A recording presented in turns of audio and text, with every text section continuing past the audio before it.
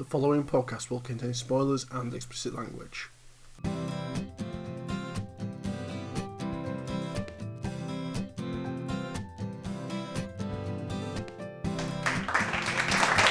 Hello and welcome to season 2. We've made it to a second season! Woohoo! Assuming people actually listened to the first one. Who cares? I care. Well, I mean, obviously we care. We and you care because we wouldn't be doing this otherwise. But I like to think other people listen to us. And to all those people who keep on listening to, our ramblings. No, there's a specific film. That Imagine Me and You. You weren't even involved with it. I think it was one of the first ones I did. That was pre-me. And yet, it's got the most listens to than any of the podcasts we've done. And I really don't understand why. I've never seen the film. I've never listened to the podcast, so neither do I. You've never listened to my original podcast? No, I haven't. Again, fuck you, buddy, I've as a presenter. I've told you why. I didn't want it to colour my experience in any kind of way. Anyway, folks. Yeah. Welcome to season 2 of Sunday Afternoon Cinema. Even though it's not Sunday. His name is Chris Windsor. Yeah, I am. My name is Michael Larkin. So in season 1, we did a film that I liked, then a film that from the View Askew universe, and then a film that Mike liked. Now, we're going to follow the same basic format of I choose a film, Mike chooses a film, back and forth. We're going to probably come up with something in a universe that we want to cover at some point. I know you want to cover at least one of the other Kevin Smith universes. I would love to cover the Back to the Future films because I think they're important. Yeah. I would really like to cover the Silence of the Lamb trilogy. Well, because actually I think they're really good, but this is something we can discuss in the future. Yeah, we are still partway through covering the Tarantino verse as a whole. And did we ever release the Logan episode? We need to finish that. Because I know I ranted for an hour and a half, and we barely even talked about the film. Yeah, I think we barely touched on the cast in that episode. I'll have to try and find that recording. I don't think we did release it. We didn't because I think we came to the conclusion that we didn't want to release it until we had the second part recorded. I'm pretty sure we'll need to scrap everything and start again. Yeah, because I don't remember what I said. No, we'll watch it. I'll tell you what. I'll buy it on DVD. You can come round. We'll get a pizza. We'll get beer. You've got Cody. We'll have a ruddy good lads night in. Yes. Yeah. I can rent it off Amazon, legitimately. Yeah. So anyway, the first film is a film that I love and, one that I felt was important and that I really wanted to watch is the film Shattered Glass, which Mike has never seen. So, Shattered Glass is a film based upon before we continue, folks, I think both Chris and I feel it's important when we're doing these podcasts to try and introduce each other to new experiences, new films that we may not have necessarily come across before. In most cases, Chris tends to kind of I show you good films. Hate my choices, such as Blazing Saddles, yep. which he still considers a pile of shit. Yep. Despite the fact that everyone else in the entire known universe thinks it's a work of comedy genius. Hated the Blues Brothers. Another fine point. I hated 1943. 1942. 1942. There you go. That's how much I loved it. I can't remember the name.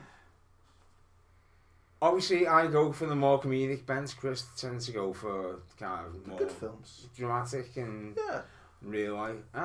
It's not to say either of us are wrong in choosing. I mean, having shown you Spirited Away last year, I now want to show you more Hayao Miyazaki.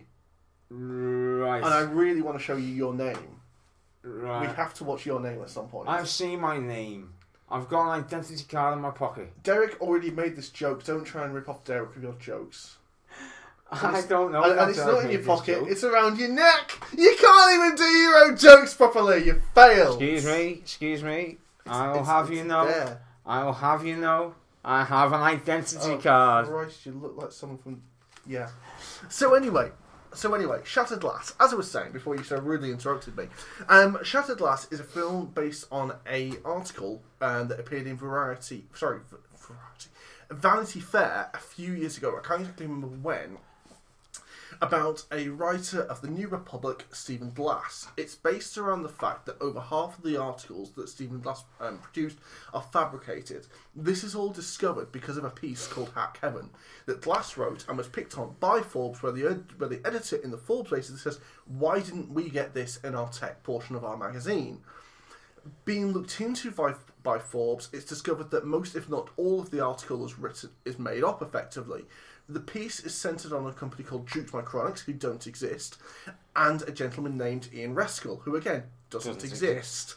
And they never existed to begin with. I've gone back and actually read the article that Stephen Glass put together. And I've got to say, it's really compelling and it's really entertaining, and you can see, as are most works of fiction. Indeed, and you can see why people would be taken in by this. But what's even better is if you read this note. If you read the article, there's a bottom of it that basically says, "Look, it's bullshit, and we know it's bullshit." Okay, so before I go into why I chose this film to begin with.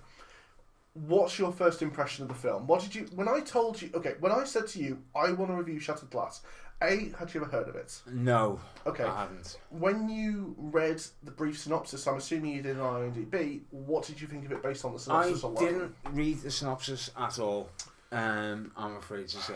Basically, when I go into a film, I don't want to colour my decision on it based on... No, that's fair. Anything else that's outside. So I will go and watch the film and base my opinions off that, rather than the kind of reading IMDb reviews, which then obviously, that's reasonable. Onto user reviews, which are generally terrible.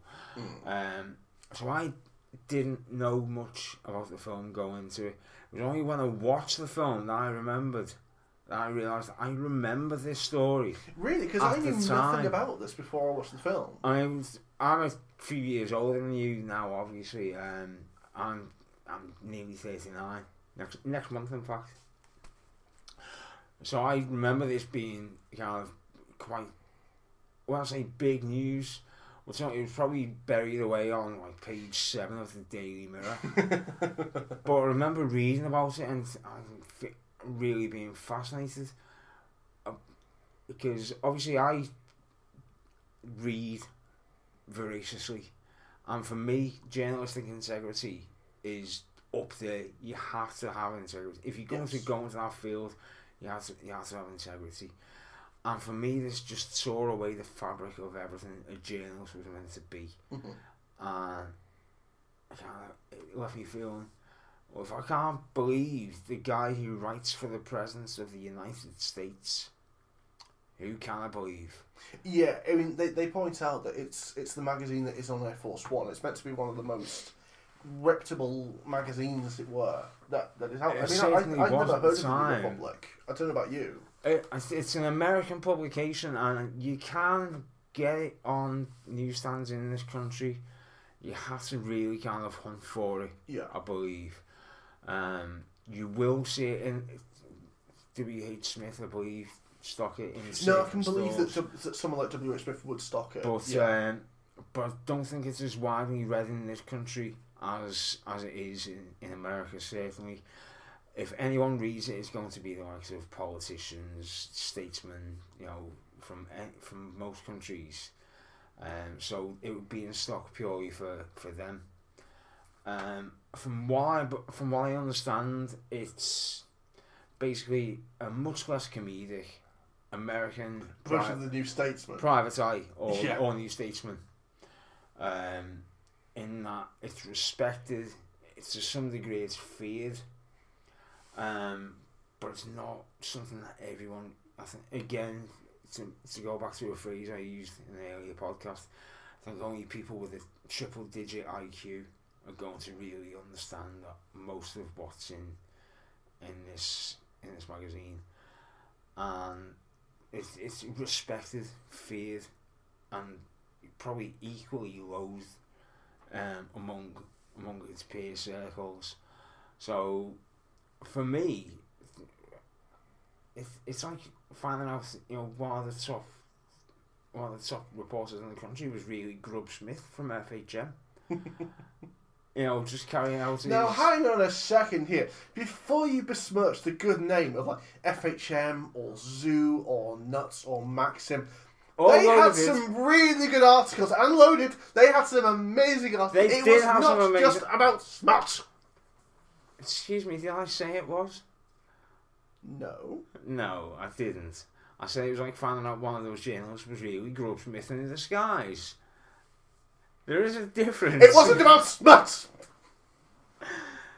Anyway, point being, it was a shock to me. I can imagine it probably was, and for a lot of people, I mean, yeah. I was 20 years old and working full time, and I still made time to kind of read the news, catch up on the news, and this was I don't think it was a major story because over in this country, an American journalist fibbing a little bit in some of his magazine articles wouldn't really make front page headlines. But no. I do remember the story being. I can imagine though that there's a very good line, and I'm going to put the clip in later on, where one of the characters basically accuses one of the other characters of saying, you're doing this because you want to be the big boss. You don't like us particularly well. You're doing this because you want to run the magazine in your own way. So do you not understand? There will be no magazine after this. We are fucked. When this breaks, we are done. Yeah, everyone that's circle is going to come after us, and they've got every right to. Yeah, everything that we've ever said before, anybody that we've ever besmirched, they will be rightly on our door saying, you know what, you messed up. Yeah, effectively. And there will be that element of, shit sticks. Once you learn that someone has lied to you, you've got every reason to believe, well, how much have they lied to us before? Yeah, and then everything comes on the review.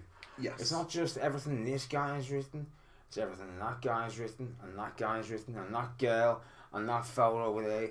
It's everything the magazine has ever stood for suddenly comes on the screen. The integrity goes right under the bus. It does, and they had to do some major rewrites and major arse kissing after this.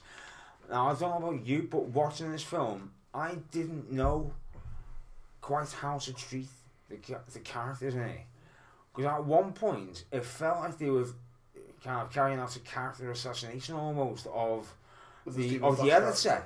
Oh, yes. Played by Peter Sarsgaard.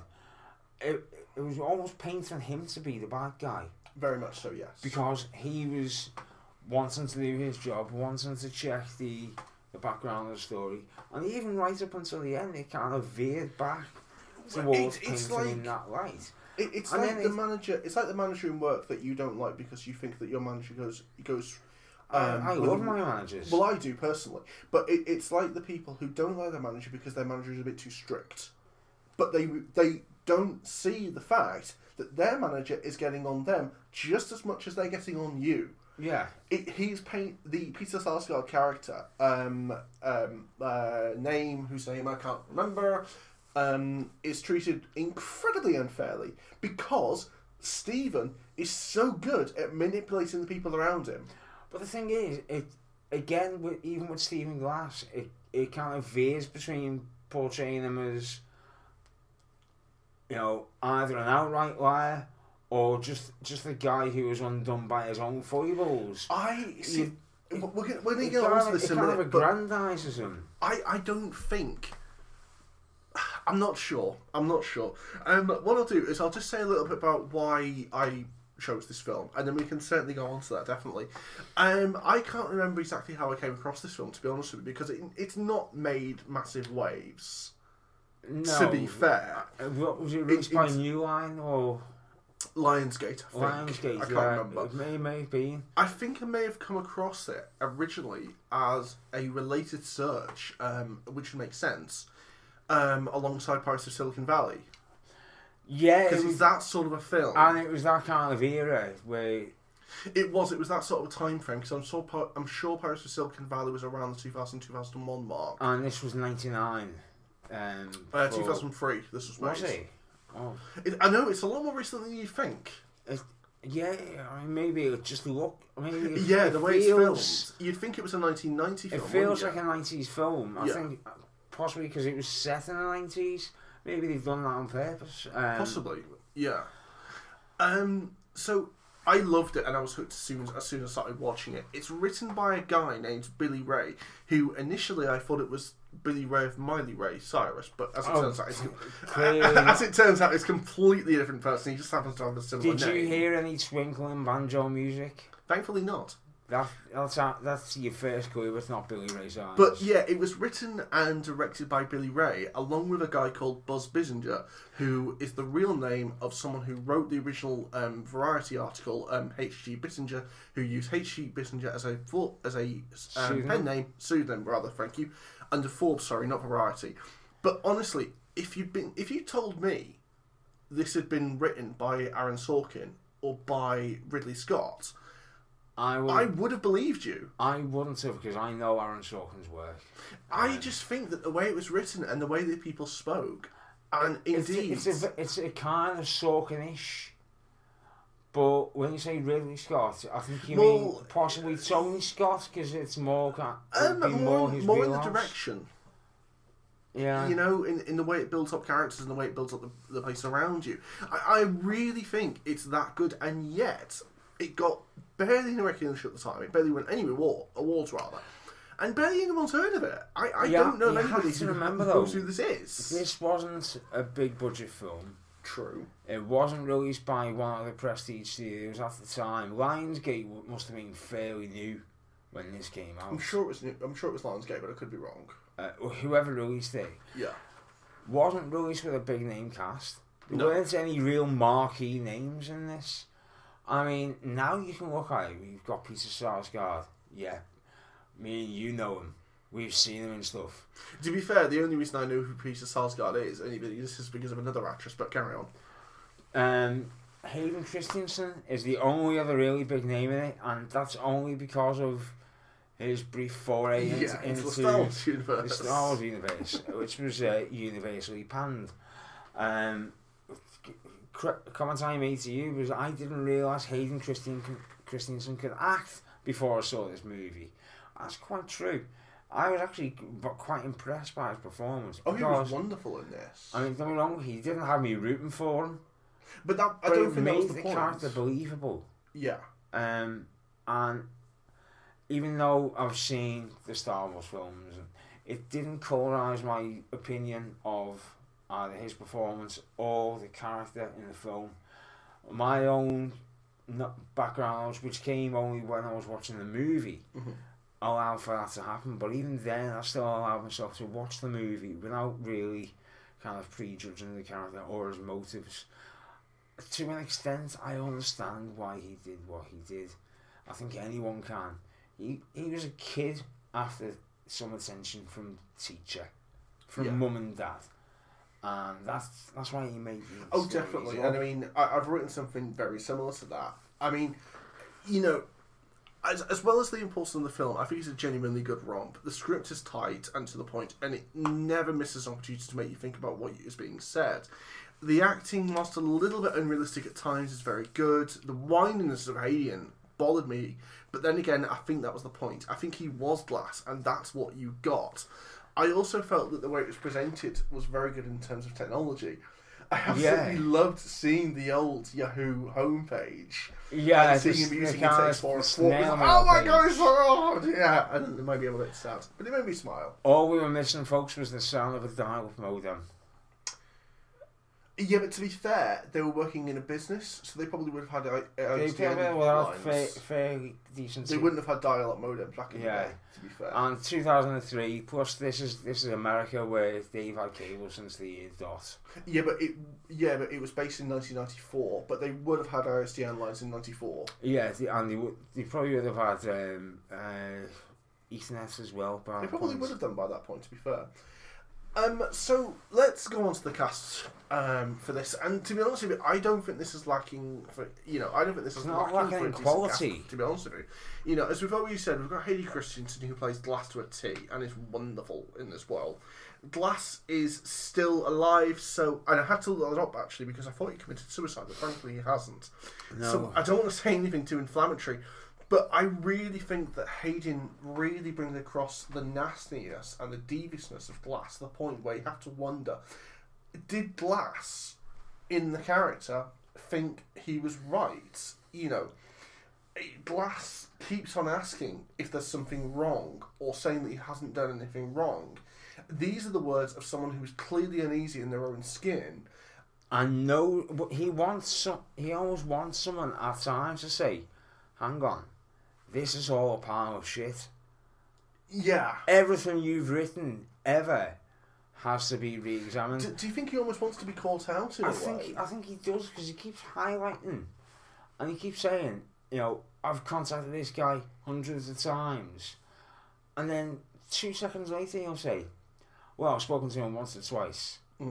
Or I've got a note back at the house. Yeah. Or I've spoken to his secretary a week ago last Tuesday, and he's constantly changes his story, but he doesn't keep the threads going. And to be it's an old saying, but to be a convincing lie, you have to keep track of your lies. Yes, you have to keep track of your lies. Yeah, and he doesn't do that, and and he gets flustered. He does very easily. It's that snowball effect of things building up, until eventually everything tumbles down. You found out, and it's not just one lie that catches him out, it's multiple lies. Yeah. All stranding from this one central, this idea of this tech company, and he's been to this, this convention with all these hackers, and it's the central lie that everything else spins out from, and that's what brings him down. And it's quite a compelling study of what makes a liar either successful or in this case unsuccessful. I personally try not to lie, mainly because I've got a terrible memory, so I can't keep track of what I say. So there's no point me lying because I cannot remember. So it's just like, you know what? I just don't remember, so I'm sorry. I just find it easier not to lie. I'd rather not lie, because... Which is the way it should be, to be fair. Because, it doesn't benefit anyone. The only person you're lying to at the end of it is really yourself. Yeah. You're telling the lies for your benefit, nobody else's. One thing I did read on IMDb, which was pointed out as a fault, apparently, and I'm putting fault in inverted commas there because it's completely wrong. It's saying that when Stephen pitches his first stories, the fact that he said, I'll probably just kill it, and I'm not sure I'm going to finish it, are clues that he's fabricated his own story. Why would a journalist would conduct all the research and interviews and not finish writing the article? It's really bad words from the person who wrote that. To say this is to entirely miss the point. He's so fragile in his own state that he craves the appreciation of others around him. By saying these exact words, he's giving the people the chance to, pat him on the arm and say, oh, it's all right, Steve. Job well done. It's Job all well good. done. Yeah. He wants the model collying of his people around him. This is by this point in the movie. I think in his life, I think he's 24 years old. I think he was younger than that, I think he was more like 21, 22. I'm pretty sure I mentioned his age in the film that he was 24. He was at law school. Yeah, he was supposed to be studying law at night, but because his parents wanted him to. Bear in mind, you're in school in America till 18. You're in college till 21. You don't enroll in university, which is where you study law. Yeah, they start considerably later than us, don't they? Yeah. So 24 would make sense in that context. I'm fairly sure it mentioned in the movie that he was 24, but he's still very much in that. He's immature. He's very immature, and he's in that kind of that child's mindset of, look, mommy, look what or we'll hang it up on the refrigerator. Yeah. You know, it's his report. He wants the praise for his good report card or, you know, his good grades. He doesn't realise that this is now real life.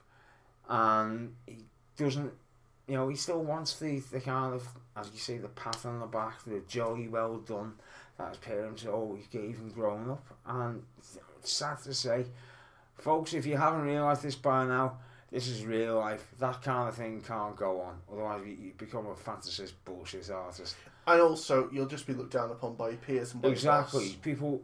People will You won't be respected. ultimately lose respect for you. And I mean, you know, not to get too personal, and it will come out in the clips that we hear in a little bit, was, you know, one of the things he says, as I said before, was, I didn't do anything wrong, or have I done something wrong? Many years ago, whenever my boss called me over to see me, my instant gut reaction would be, what I've done wrong. yeah, And I think he did actually turn around to me one day and said, if you keep saying that, I am going to have to fire you. Because he was getting so sick of me saying that. And I don't really know why. We never really discussed it. But I can see from an employer's point of view, it probably gets very frustrating. yeah. I mean, I had a similar thing when I started we currently work, whereby every time a manager would come down and sit next to me, and I'd have a moment of panic. I go, what have I done wrong? And I wouldn't say it to them, but I'd always think it internally, and then it'd just be a case of just checking you're alright, everything's okay. And I actually turned around to one of my managers one day and said, you've just terrified the life out of me. And she said, why? It's like every time you sit down, every time a manager sits down next to me, because of the environments I've worked in the past, I always assume I'm in trouble for some reason. I'm not used to managers coming over and just saying, are you okay? Is everything okay? So for me, it's the first time I've done something wrong. It's nothing, not because you're scary, because you're not. You know, you're lovely. It's the fact that I'm not used to that environment where managers will just come over and say, are you okay?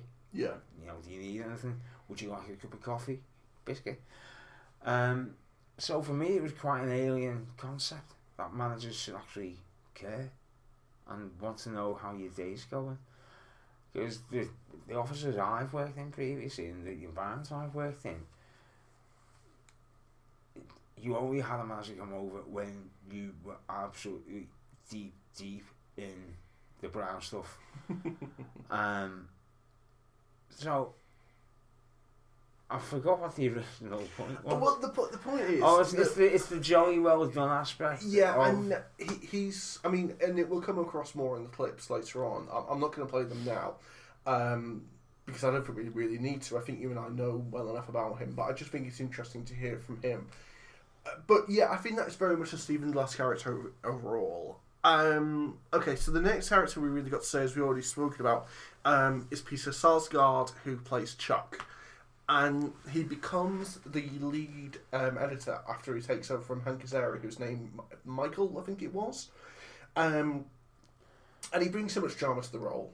He's I mean, I don't know him, I've got to be honest. It's hard to tell whether he's the protagonist or the antagonist in this, because he kind of says both roles, as does Stephen Glass. For me, he's put into a very unfortunate position. Yeah. And a very uncomfortable position. I mean, because it's not his fault, let's be honest. He's painted as a bad guy throughout by pretty much every character. Only because of Stephen Glass, but only because of Stephen himself. Only because of Stephen himself. But because as well of the previous editor. It's when Stephen turns around to his colleagues and says, oh, I'm sorry, I want to defend you, Stephen, but I've got to think about the magazine. He never said that. He even said to the other editor, look, I don't even care about the magazine. You know, that to me is not important. But you're going to ruin the career of this kid. Yeah, if you follow up this... He clearly cares about Stephen's career. But Stephen is feeding these lies to other people because he's a little shit. He comes across as an egotist without much ego, if that makes sense. Yeah, he does, yeah. And he's obviously, don't get me wrong, as a person, I think he's a very flawed character.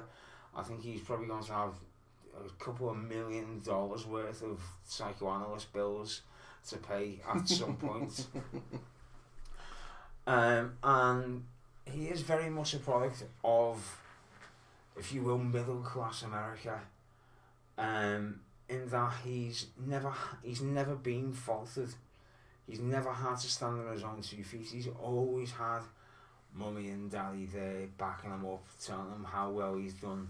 Yeah. And he just needs that kind of that push along. That's it, from someone, an authority figure, to say, "Oh, you're doing so well," which most of us outgrow by the time we're 9 or 10 years old. But going back to the Chuck character, what did you think of Chuck overall? Chuck, I thought was a great.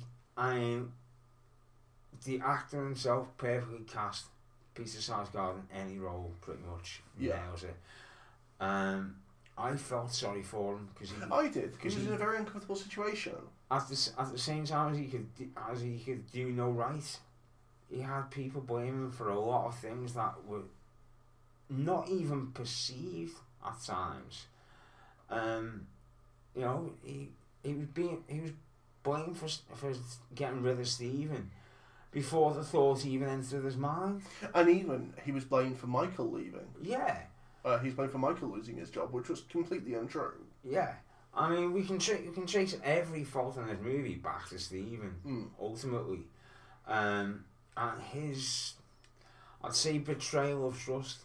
Yeah. Because he is put in a position of trust, and we do trust journalists to tell us the truth when we turn on the news or we open a newspaper or a magazine. We expect that, you know, they may take some editorial content and they may spin it in a certain way, but we understand there's a tacit belief that at least the most of that article is going to be genuine. Yeah. And it's not going to be artistic folly. Because that is what a paper should be, ultimately. That is what a paper should be. It's a source of news. It's not a source of opinion. Yeah. Or fiction, which Stephen Glass ultimately... Although I have to say, I've started noticing in a lot of papers that simply isn't the case anymore, sadly. Of course it's not, because we're living in the Donald Trump era now, where fake news dominates and what is real news anymore. Yeah. We can't escape that. And Donald Trump credits himself with inventing the phrase fake news. He quite frankly didn't. The guy's a fucking fantasist. But I digress. We live in an era now. We live in a world of spin. We no longer take for granted the fact that everything we're going to read is 100% nailed on truth. Yep. Because it's almost impossible to write anything without including a bit of opinion. We can't even do this podcast without including our opinion on it, which is why we do it. Mm-hmm. You're always going to colour it one way or the other. Yeah. You can, for instance, you can have 2 people. Let's say we have 2 journalists who both went to the same schools, the same colleges in Ireland. Difference between these journalists, set this in the 80s and 90s. Difference between these 2 journalists: one works for a paper in the south of Ireland, one works for a paper in the north. The one that works in the north is going to colorise his view towards the British. Can't escape it. That's who he works for. The writer in the south is going to colorise his views towards the Republic of Ireland. Can't escape it. That's where he works. That's a basic point of fact. You expect that, but what you don't expect is for the writer in the north to make up a roadside bomb. Yeah. That didn't exist, or a paramilitary shooting, or an assassination, or X, Y, and Z. You don't expect that because you expect a fair amount of truth from journalists. Maybe a little bit of editorial content where somebody will add a few things in after the fact, but 99% of it you expect to be at least true. Stephen Glass, you got what, maybe 50%? of his entire article base, not just his stories. 50% of his stories were completely fabricated and made up from the ground up. He just sat at home and thought, this will make a good story. That's not how it works.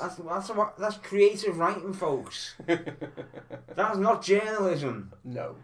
I mean, Stephen King sits at home and thinks, well, this will make a good story. Guess what? He's a writer. He creates things for a living. He is not a fucking journalist. He doesn't sit there telling you what's what. People know it's a fiction. Unless, of course, he writes non-fiction, which he's only done so far twice, I believe.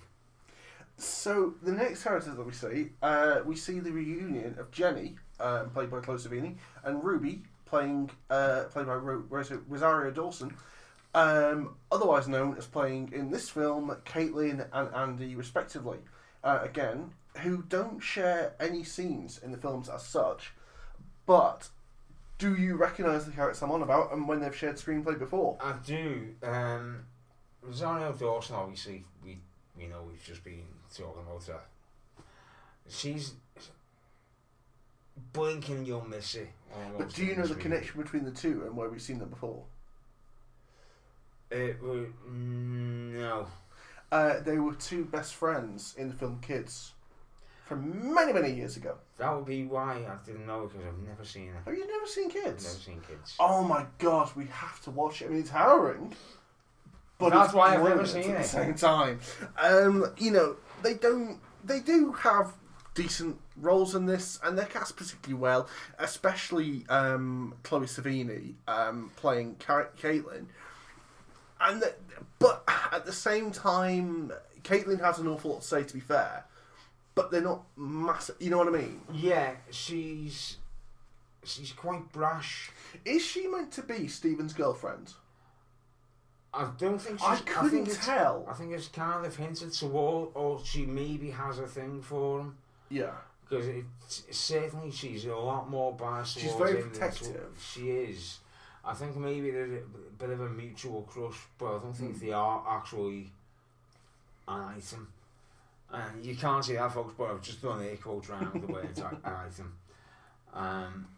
And she gets some very good lines in this, especially her comes with Clutch and Shark. She gets some excellent lines. And Chloe Sevigny, great actress. She's been on my radar for years. Although she never really got the big roles. I think she's very low key. Yeah, and I mean it works for her.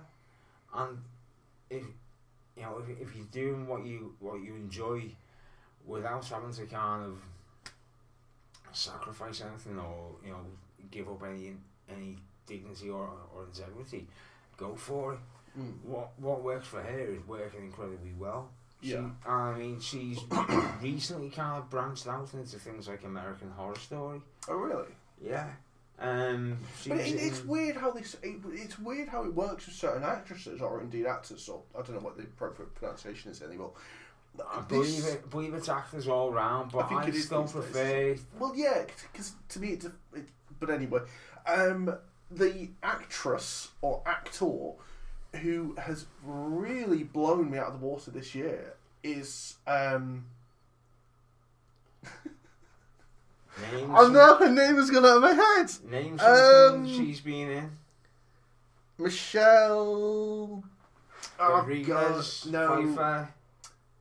She was in The Greatest Showman recently. She was in Dawson's Creek. She was in Manchester by the Sea. Michelle Williams. Yeah. She has done so much in the past 12 months that when me and Derek have been reviewing new films, like, oh, Michelle Williams is this, and again, is there a film that Michelle Williams hasn't been in this year? It's amazing how she's come out of nowhere. She'll pop up seemingly in the Fast and Furious franchise. She probably. I really hope not. I can see Katie Holmes doing that because let's face it, Katie Holmes has got nothing else going on. But Michelle Williams has really she's got that blown. big divorce money from Tom Cruise. She doesn't need to work. Oh, she's going out with Jamie Foxx. Yeah, apparently it's been going for quite a while. Oh, good for her. But yeah, Michelle Williams really has come out of the woodwork, and I can see the same thing for Chloe Sevigny. Tom Cruise, by the way, still to remarry, hasn't come out of the closet, never mind the woodwork. That's terrible. Anyway, yeah, so the final character that I really want to focus on was a character who I've never heard, who I've never seen anything else, and yet I get the feeling I've seen him in other things, is a guy called Steve Zahn, who plays Steve Zahn. Zahn, rather. He's been in quite a lot. I don't recognise anything he's been in before, He's mostly though. a comedic actor. Right. I think that's the difference. He was in Sahara with Matthew McConaughey, which was fairly early for both of them. He's been quite, but mostly, as I say, he's comedic. But so I he's think not quite known for being quite zany, not in a Jim Carrey kind of way, just in a, kind of, oh, it's that guy. I think the fact that I think I've seen him in more than I have, though, says quite a lot about him. He's quite a low key actor. He's like Alan Tudyk. Who? Perhaps I'll get some more Vinny points. Yeah. If you've seen, he was in what was the TV series by Joss Whedon? Firefly. Oh yes. He was in Firefly as well as the movie. The guy with the ginger hair. I've never seen Firefly, just for the record. Right. Have you seen Tucker and Dale versus Evil? No. No, of course you haven't. How much good films? Tucker and Dale versus Evil is a fucking magnificent film. I'll have you know. No, but he seems to be another one. It's like if you watch Enemy of the States, all the tech guys that you see in Enemy of the States. Alan Tudyk. I think he might be. They're all actors that you recognise. But not massively. But they're not massive names. Oh, Jamie Kennedy. The guy who's in Buffy, ginger fella. What was his name? He played the werewolf in Buffy. Oh, Seth Green. Seth Green. Yeah, there seems to be this specific group of actors. Maybe that's who I'm mistaken for. I think it is. Yeah. There seems to be this core of actors who we need someone who's a little bit nerdy, but looks like they could be in the army as well. Are they available? They seem Seth to be that sort of actor. 3 feet tall, though. Yeah, but he's always in. I mean, for me, he's one of the best things about Enemy of the States. I love him. I love Jamie Kennedy in Enemy of the States. We should watch that again. We haven't watched that together. But we should watch it because it's a brilliant film. And now here are some clips because that's what we do these days. I hope you enjoy them. Clips, yay! All I know is I was here. The conference was right here. That's why the wrestlers only stayed a few minutes, okay? Because it was such a dumb place to squeeze into. So they went to a restaurant for dinner with some of Ian's hacker friends. How many? Huh? People at the dinner, how many? About 10, I think, including me. Ian even put on a jacket. Hyatt was there too? Yeah. Is it near here? Yeah, it's across the street. Good, let's cross the street. I really don't like the way you're treating me, Chuck. It's like you won't even talk to me. This is the place. Yes. I didn't do anything wrong, okay? I didn't do anything wrong. You saw my notes. Everything was in there. I got tricked. I got fooled. I'm sorry. What are you being so mad for? It was 10 people. Yes. For dinner. Yes. They're closed at 3 on Sundays. Yeah, I know. I know. They almost didn't let us in. Okay, but it was a couple of minutes before 3, and Ian looked like he was about ready to cry, and so they said okay. But for dinner? You go in and ask him yourself, Chuck. Okay, go in and see if they would serve a party that came in at 2:58, and the answer would be yes, because that's when we got here. The Forbes guys are going to have all this, too, and they're going to dig through the records at that office building. Okay, I'm sure they have surveillance cameras, and they're going to check them. I didn't do anything wrong, Chuck. I really wish you'd stop saying that. Steve.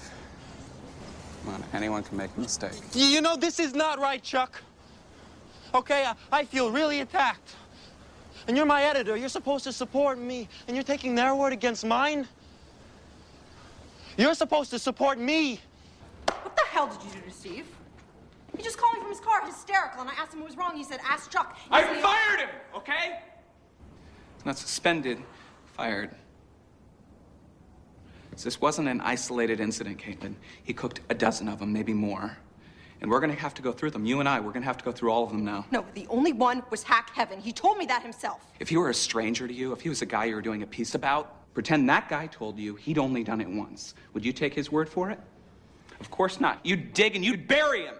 And you'd be offended if anybody told you not to. Every one of those pieces was fact-checked. They were all So vetted. is Hack Heaven. You're a good reporter. You've always been such a smart, thorough reporter. Why can't you be one now? Because what you're telling me is impossible, Chuck. Go upstairs. Read them again. This is bullshit. Make sure you go all the way back because half of them ran when Mike was still here. That's what this is. Of course. I mean, what are you gonna do, Chuck? Pick us off one by one? Everybody that was loyal to Mike? Do you have a staff that belongs to you? Is that the kind of magazine you want to run? Caitlin, when this thing blows, there isn't going to be a magazine anymore. Now, if you want to make this about Mike, make it about Mike. I don't give a shit. You can resent me, you can hate me, but come Monday morning, we're all going to have to answer for what we let happen here. We're all going to have an apology to make. Jesus Christ, don't you have any idea how much shit we're about to eat? Every competitor we ever took a shot at, they're going to pounce, and they should. Because we blew it, Caitlin. He handed us fiction after fiction, and we printed them all as fact, just because we found him entertaining. It's indefensible. Don't you know that?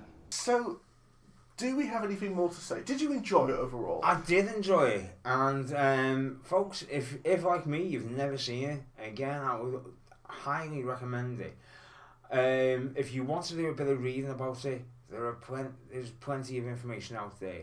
I personally waited until after I'd seen the movie, and if by this point you haven't seen the movie, it's probably a bit too late because we've given shitloads away.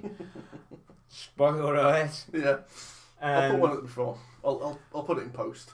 But definitely a movie worth watching. If you don't know about the story, if you know a little bit about it, if you know quite a lot about it, this fills in a lot of the information you might not necessarily have known going into it.